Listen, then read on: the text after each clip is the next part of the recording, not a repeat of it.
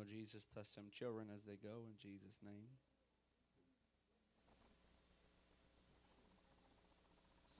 Amen, amen, amen.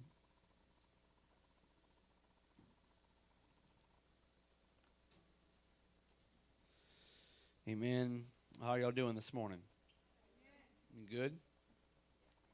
I hope so, because that was good. So if you're not good after that, not really sure what I could do to help you. But I'm excited to be here this morning. I'm excited to preach a message today that's a little different than a typical Palm Sunday message. Today is obviously Palm Sunday. This mic is pretty loud, and you might want to bring it down a little bit. If somebody want to grab me a water, that would be. Could you give me a water, Scott? Thank you. Palm Sunday is the Sunday before Easter, and we'll get into it in a few minutes. But have you ever in your life went to do something or started to do something, and then when you did it, you realized that this is not how you were expecting it to go? For example, the first time I boiled crawfish by myself, everything looked good until I took the crawfish out the pot, and everything was not good because I had wasted about $100 and something on a full sack of crawfish that I cooked wrong. But it looked good the whole time. And my mom and my dad and my brothers and all, they waiting for crawfish. And I'm stirring it and I'm doing the deal. And I'm excited. And the pot is that sound of heaven. Y'all do realize that there's a section in heaven where that's all you hear, right? That's what I think. I don't know. Maybe that's not your section, but it'll be mine. Hallelujah. But anyway, and so I'm boiling the crawfish and it looks good. And everybody's, it's going to be great. You can see the steam and crawfish are getting red and the sausage is in there, and man, this is going to be amazing because that's what happens in Louisiana. We just boil crawfish and it's amazing. And you know how you turn the boil off and you start tasting them?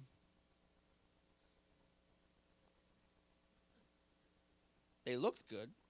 It looked right, but it wasn't exactly what we were expecting it to be. Thankfully, I had to fix it, but we fixed it in the next batch because I wasted that sack. They were terrible. The next sack we did was fine. I figured out what I did wrong and redid it. The whole point I'm making is that we can look at something and we can have expectations and set one way, but in reality, it's completely different. And I believe that Palm Sunday is one of the most misunderstood expectation moments in Scripture. And I think that there are a lot of people that don't realize it, but they place expectations on God. And when He doesn't measure up to what they expect or they think, they get angry. They get upset. They get frustrated. And so this morning, we're going to talk a little bit. The title is Heaven's Investment. And I want to go to Matthew chapter 21, verse 1, where it says, "And now, when they drew near to Jerusalem and came to Bethphage, to the Mount of Olives, then Jesus sent 2 disciples, saying, Go into the village in front of you, and immediately you will find a donkey tied and a colt with her. Untie them, bring them to me. And if anyone says anything to you, you shall say, The Lord needs them, and He will send them at once."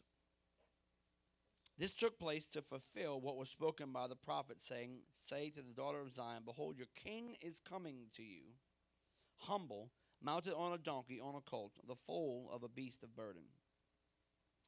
The disciples went as Jesus directed them, and they brought the donkey and the colt and put on their cloaks, and He sat on them. Most of the crowd, as He entered in Jerusalem, threw their cloaks on the road. Others cut branches from the trees and spread them on the road. And the crowds went before Him, and that followed Him were shouting, "Hosanna to the Son of David. Blessed is He who comes in the name of the Lord. Hosanna in the highest." And when He entered Jerusalem, the whole city was stirred, saying, "Who is this?" And the crowd said, "This is the prophet Jesus from Nazareth of Galilee." Jesus is entering Jerusalem here, and He's entering on a mission. This mission is the single greatest mission in the history of humanity. It is to be the sacrificial offering for our sins. He is riding into Jerusalem on a donkey, and He knows exactly what is about to happen. He knows exactly what He's walking into. Yet, something very interesting and unique happens. First off, He fulfills a prophecy. I believe it's from Zechariah. And he knows everything's about to happen because of the prophecy. He's giving his life for our salvation. Yet the people of Jerusalem are seeing something totally different. They're seeing something entirely different. Now, the way it would work when a general would come back into the town, whenever he would bring his army back from a victory, he would bring them back, and he'd be on the horse, and they would throw their clothes on the ground before him, or palm branch on the ground, so that the feet of the animal he was riding wouldn't even touch the ground. They would wave palm branches, and they would have a spontaneous parade of how excellent this general is and how amazing this big bad general is. And that is what they are doing. If you notice, the prophecy says, say to the daughter of Zion, your king will come to you riding on a donkey. So it's fulfilling, but they're identifying Jesus as a king. And so they're expecting the king to conquer and set them free from Rome. And there's these expectations up. So they are literally treating Jesus as a conquering king coming to destroy their oppressors, the Roman Empire. The problem is Jesus is sending another signal, and the prophecy actually sends another signal that the people in the moment didn't realize, and I don't even know if we realize it all the time. They are treating him like he's this conquering general and this conquering king, which, don't get me wrong, he is, just not yet. Read in Revelation where he is. But in this moment, he's not riding a horse, he's riding a donkey. See, this changes things. Because in Genesis, I believe it's chapter 32, when Jacob is going to meet Esau for the first time since he stole his birthright, he's afraid of how Esau is going to respond to him. So he loads up several donkeys. And he sends them ahead of him as a sacrificial peace offering to appease his brother who's angry with him. If you keep reading throughout the Old Testament, donkeys were always what transported goods, but they were also sent to be the peace offering. They were sent to be a sign of, I'm coming to serve you, because the donkey is a service animal. And so Jesus is riding in on a service animal as a sacrificial offering, and the people don't even realize it. The people don't even, he is right in front of them, and they don't see what he's doing. How many times do we see God in a way we want to see him? How many times do we see something happening, go, that's God, and we just begin to support it and shout it, and you're shaking your head like, yes, we do this, but do you realize this has been done all throughout history? Right? Slavery was supported by Scripture. Incorrectly, but it was supported. The church, preachers preached pro-slavery. Why? Because they saw something that they thought was God, or they wanted to make God, so they just attached their own agenda to it. Segregation was taught as scriptural. Horribly out of context. But it was taught in this manner because people saw Jesus. They saw what he was doing. They saw what God was doing. They saw what's in the Word, and they began to project their own motive and their own meaning on top of it. That happens in politics. Oh, this candidate's God's man. Oh, no, this political party here, this is what Jesus would support if he was on the planet today. That's my favorite. Is if we know his particular political affiliation, or how he would feel about ozone emissions. Like we read something and this right here, that's Jesus would do that. Yet in Joshua chapter 5, Joshua is praying, and the Lord of heaven's armies appears, and Joshua says, are you for us or for our adversary? And the Lord of heaven's armies, who most people believe is a pre-incarnate version of Jesus, answers that question, are you for us or for our adversaries? He says, neither. I'm on the Lord's side. This is really not part of the message. It's just a free one. God isn't right or left. He's above. But we forget that.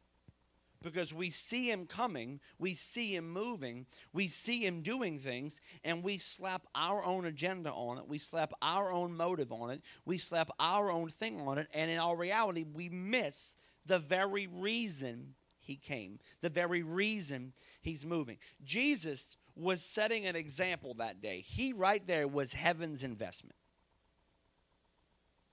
And I'll speak more about that next Sunday. He was heaven's investment. We know what an investment is. I'm investing something to reap a return. Heaven wanted to reap a return of you and I being brought back into relationship with the Father. In order to do that, they had to make an investment, and that investment was Jesus. And Jesus, in this moment, is being brought into Jerusalem on a donkey as a sacrificial peace offering, yet they are misidentifying him as a conquering general. They're missing one of the most important tenets of the kingdom of God that Jesus is laying out here. He's laying out the reminder to us right in front of us that Christianity, living for the kingdom of God, is about sacrifice. That's what it's about. This is the King of heaven riding on a donkey, dying for people who don't even understand what he's doing, and he's been preaching to them for 3.5 years. Now let's keep going.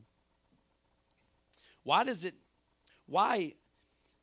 is this something that we struggle with so much as believers? This idea of sacrifice when Jesus lays it out over and over and over again. Why do we struggle with it? Let me show you why. Go to Philippians chapter 2, verse 5.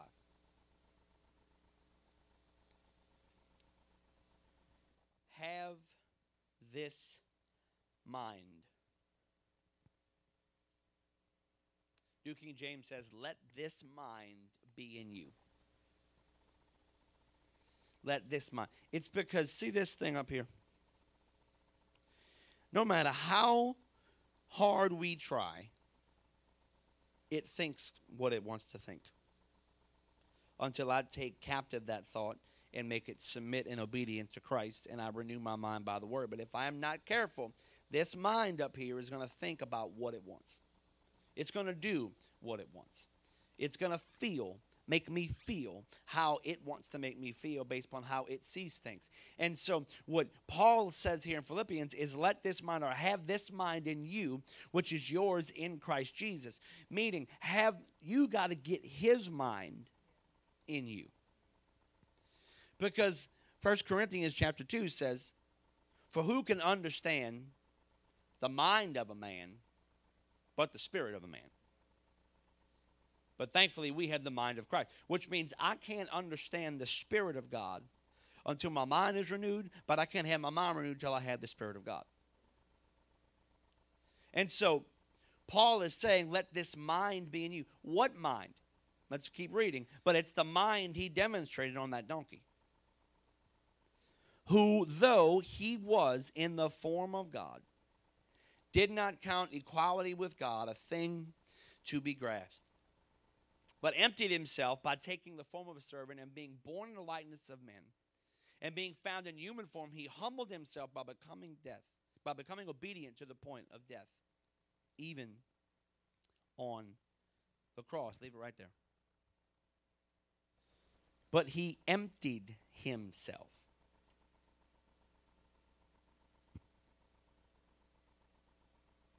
Humbled himself and became obedient. If that's not sacrifice, I don't know what is.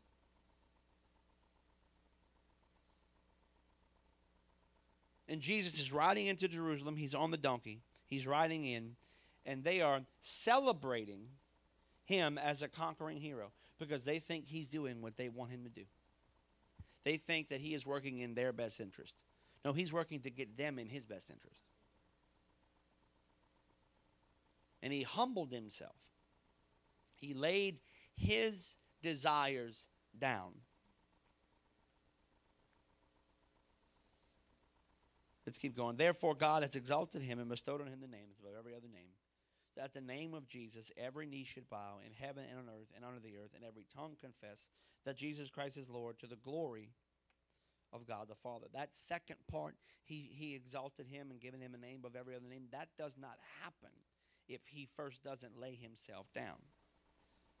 I'm going to give you a little tip here. A lot of the things that you are believing God to do in your life is directly on the other side of you laying yourself down. The very thing you're believing God to do, praying for God to do, praying for God to bring into your life, things that you've been expecting him to do, it's right on the other side of you saying, I'm going to lay myself down. But see, we don't want to lay ourselves down because we want Jesus on the donkey to be Jesus on the horse. And if I try real hard, I bet I can make that donkey a horse. It kind of looks like one. I can maybe twist it and see it a certain way. When in all reality, no. I got to see it for what it is. I got to recognize that he laid the model for me of sacrifice. And what I am believing for is on the other end of sacrifice. It says heaven's investment was done. It was a sacrifice that was done. This is how he was being received as this big conquering general. And see, this is where we think that sacrifice is always this gloomy thing. Oh my God, sacrifice. God, lay it down. Got to stop doing that. Lord told me to give extra over here. Lord told me to volunteer. Oh, whoa. We all turn to Eeyore when it's time to sacrifice. Looks like rain. Tell me y'all seen Winnie the Pooh. If not, okay, I'm about to say, Lord Jesus, help me. I grew up on Winnie the Pooh.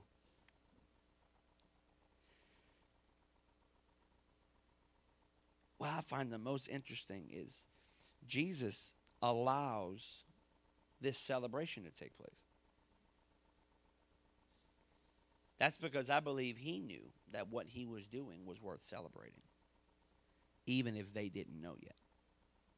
So he just waited and let them throw the party in the understanding that you don't know why you're partying, but one day you will. You don't know why yet. He'll let us get excited about something. We don't even know why we're excited, or we're excited about the wrong reason. He doesn't care because one day we will be. And so he allows this to take place. But then he drills it down. A few days later, Jesus gathers with his disciples for the Passover meal, and Jesus institutes the Lord's Supper or communion. He again commemorates the sacrifice that's about to take place.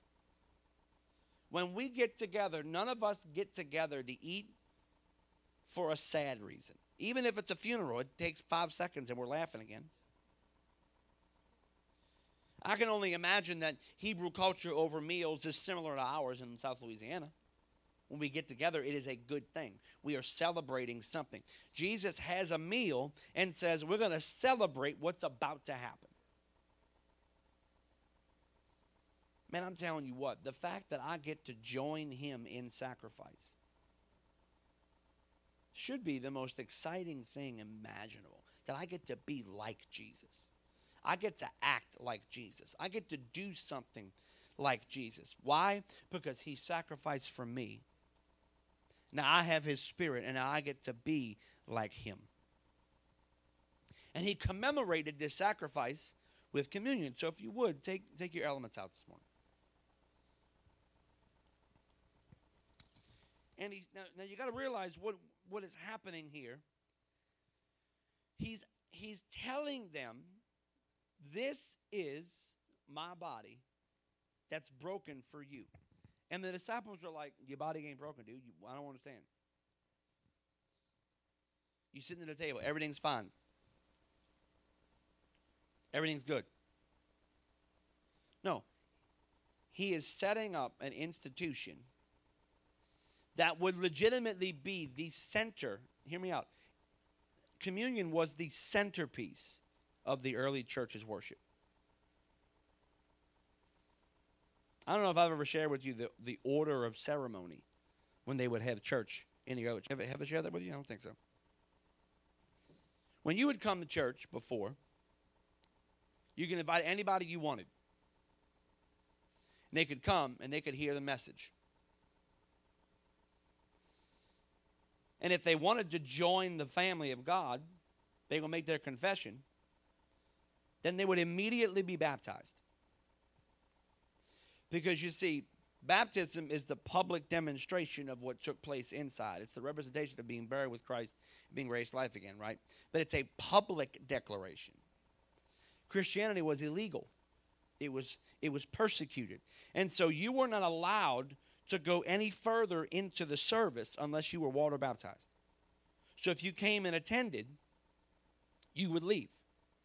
Then everybody who was water baptized would stay. They would pray together. And the last thing they would do was communion. Why? Because I'm not going to sit down and share a meal with you over this unless I know I can trust you and my kids' lives in your hands. Because if you get caught because you went to church, are you going to tell that me and my family come? Or are we going to get arrested because you aren't ready to make that sacrifice? So communion was the centerpiece of the early church. It was the centerpiece of their worship, of their commitment, of it was rooted in sacrifice. Yet that word is the most foreign thing to the Western church. Sacrifice. I legitimately remember somebody coming to visit the church in Chalmette after we had first reopened it in the new building. And we didn't have coffee, so they didn't come back. I'm like, bro, there's a gas station at the corner. Get you a cup, come drink coffee. I don't make something home. I don't understand. No, we don't have a soy mocha latte frappuccino up in here, but I mean, frappuccino, I don't know what that is, but it sounds like it might be good. Frappuccino, I don't know. Sacrifice. Because if the word Christian means to be Christ-like, then I should be Christ-like. Means I should be sacrificing. Means I should be leaning into this life. And if he allowed it to be celebrated, if he set up a meal to commemorate it, then that tells me that it's something worth celebrating. And so this morning I want you to take the body. And I want us to realize that on Wednesday of this week, right, his body was broken for you and I. It was ripped to shreds for you and I. When you read the accounts of what they say happened to him according to the results of other recorded Roman history, they say that when he was whipped with the cat o' nine tails, that he was beaten to a point that you could see his internal organs through his back, because the skin and the outer layers of muscle were gone. When they had put the crown of thorns in his head had swelled up 3 times the size of a normal person's head, and they had ripped the beard from his face. Y'all, I was trimming this thing this morning, and I got caught on like one little hair, and I let him, Don't pull it. You get a baby lock onto this thing. Jesus, help us. They put the nails in his hand. These and I talking little roof, these little big tiny nails, right? You're talking spikes, and they're put not in the middle, the palm of his hand, because it would tear the skin off. It was put here in the wrist, and it was nailed through. And then the spike that was put through his feet is, if you take your foot and you lean it forward, there's that little hole where your leg meets your foot, that soft, tender spot, and you would drive the spike through there. It would come out by your Achilles tendon. It would go in the second foot in the same spot and then go into the wood. And the reason that this would be the case, they put in these locations, is because the way that you died on the cross was asphyxiation. You would suffocate to death. You would not breathe. And the only way in which you could breathe is to take the bones in your arms and your feet and use the nails and the spikes and use them as leverage to pick yourself up to breathe and then drop it back down. And he did this for 6 hours. Every breath, he would take the spike in his feet, and he would, with his bare bones, stand up on the spike to get oxygen. All while being mocked, all while hanging entirely naked. There was no loincloth. Artists did that out of respect. There wasn't. He was completely naked. Why? For the Son of Man came to seek and save that which was lost. And yet Jesus instituted a meal to commemorate it. Why? Because he was willing and glad to make that sacrifice. So, Heavenly Father, we thank you this morning for your investment of your Son. Jesus, we thank you for your broken body. We thank you that because of your sacrifice, we can be free from sin, free from our past, free from guilt, free from shame, and a new creation. So, Father, this morning as we take the body and we celebrate what you did, God, let us evaluate our lives in light of your sacrifice. In Jesus' name, you can take the body.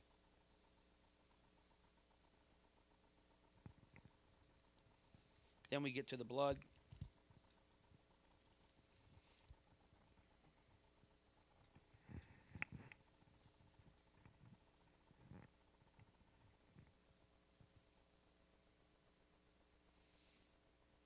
What can wash away my sin?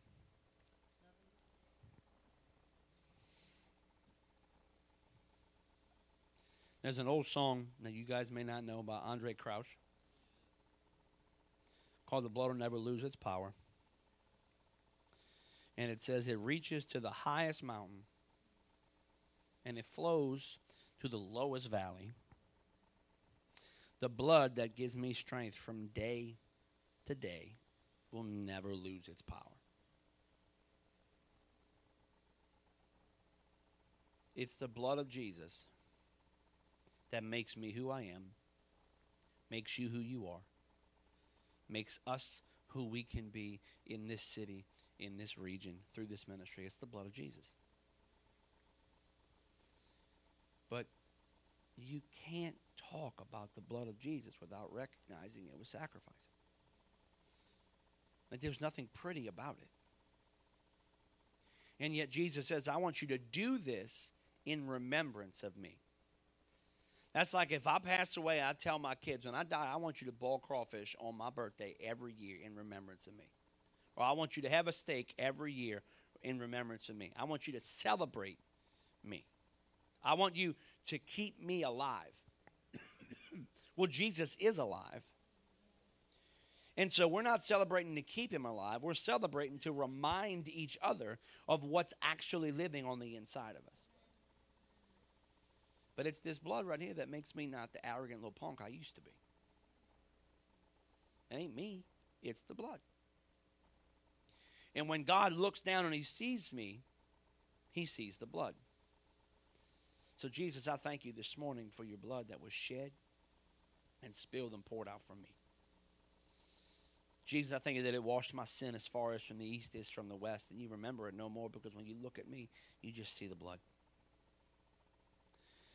Jesus, I thank you that it speaks a better word. It stands in my defense. I thank you that it stands against the enemy, that because I'm washed in the blood, the enemy can't touch me unless you let him, and if you let him, it's for my good anyway.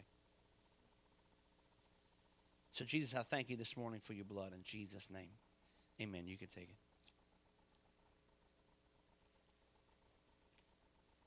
One last thing. I want to leave you with a thought. Why is sacrifice so important? Why is it so important that we implement or include or make sure that sacrifice is an integral part of our Christianity? Let me show you why. Philippians chapter 3,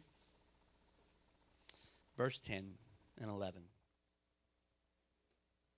That I may know him in the power of his resurrection and share his sufferings.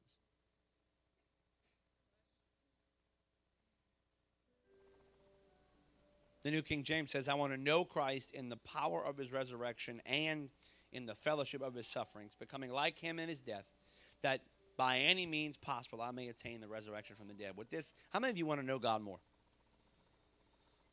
Right? Like you want to know him more. You mean more like him. You want more of him in your life. This verse says the only way that happens is I want to know him in the power of his resurrection, meaning I want to be less like me and more like him.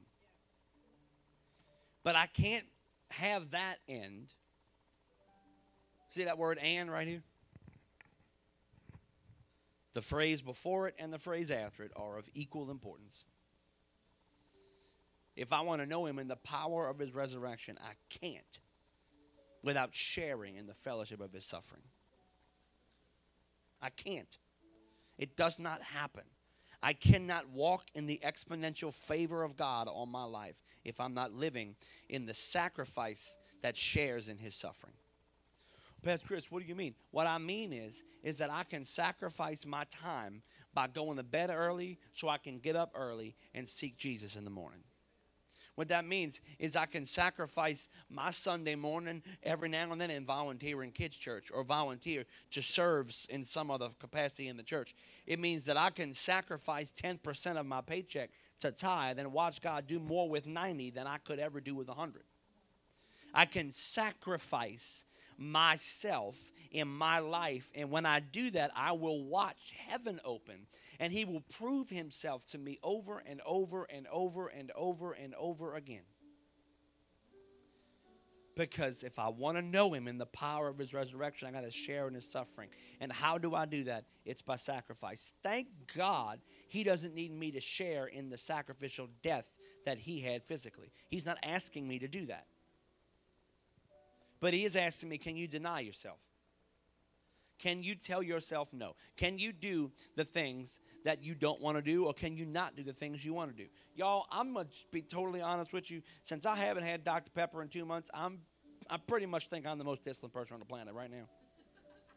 Like, I don't think y'all understand. Like, I'm like, what you want to do? Okay, let's do it. I don't care. I don't try Dr. Pepper anymore. Like, nothing is that hard. Nothing is that difficult. I'm just kidding. I'm almost kidding. But I used to ask my teenagers this all the time. When's the last time you told yourself no just to say no? Like, think about it, right? Like today, man, I want to go to wherever, and I want to get the big old pasta. No. I'm going to eat a turkey sandwich. Why? Because I just want to tell myself no. Just to get good at telling myself no. Because, see, if we wait to say no until we have to say no, we're not going to be very good at it. But no, if I want to know him in the power of his resurrection, I got to know him in the fellowship of his suffering. And the fellowship of his suffering is found in sacrifice. In a couple weeks, this building's going to be opened and flipped and turned, and what looks like kind of nicely full on Sunday, we have a few people missing, right? It's going to look empty in a couple weeks. You know, what has to happen then is we're going to have to invite people, right? We're going to have to get out there and invite people and get them in here. And you know what that means? I'm going to have to sacrifice what my opinion of myself or what they might think of me because they might reject me. I'm going to have to sacrifice getting up a little early and bringing my family to church and then going back and getting them because they don't have a car. I may have to sacrifice. But if I want to walk in the power of his resurrection, and we all know the verse of Scripture that you shall do these things and greater things shall you do, those who believe in me, right? If I want to do that, then I've got to sacrifice. The first time I read, I'm going to close with this. The first time I read that scripture and understood what it meant, my mom actually wrote a song about that verse years ago. And so I've known it for many, many years. But the first time I had an understanding of it was when I first started youth pastoring. Caitlin and I weren't married yet. We were just dating. And we were invited to go on a trip to Tennessee with some friends. And we were the only couple that weren't married, but one of the couples offered to let one of us sleep like in one of the rooms with them or on the floor. I don't know. We weren't going to be in the same room. And I remember thinking to myself, that would be a blast. Like, I think it would be awesome. It would be great to go. And then I realized, number one, I'd have been missing I'd have had to cancel a youth event that I had planned to go on this trip. And number two, I would have been setting quite an interesting precedent for me to have to pastor down the road when me and her are going on trips, not married, and then having to tell teenagers they can't do that. And this is 2009, and I remember sitting there and thinking to myself, well, Lord, I know you've called me to be a youth pastor. You've called me to do great things for the kingdom. And so in order to walk in that, I'm going to sacrifice this. And the friends didn't understand. Looking back now, last weekend I was in Orlando mentoring youth pastors from across the country. If I don't sacrifice in 2009 and set a precedent for how I was going to lead, God doesn't let our youth ministry become what it became, which gives me the platform to mentor youth pastors from all across the country. When if you'd have told Chris in 2009 what he'd be doing in 2023, he'd have said, you crazy. But it started because of sacrifice. Please hear me out. You do not know the limit, or not even the limit, you don't know the measure of the resurrection power you're going to walk in when you first start sacrificing.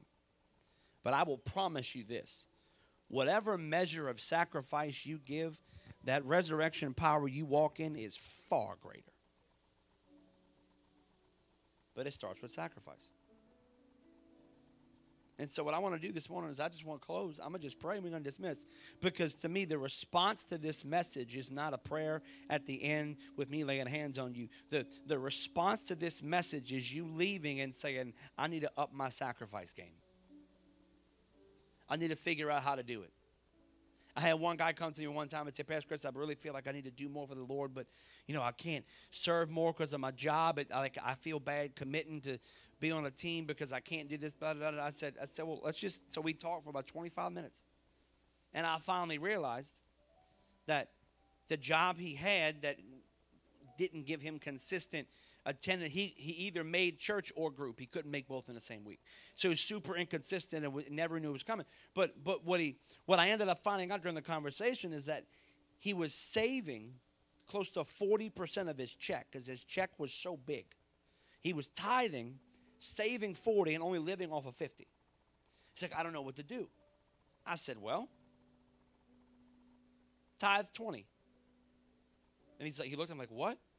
I said, you just asked me how to sacrifice.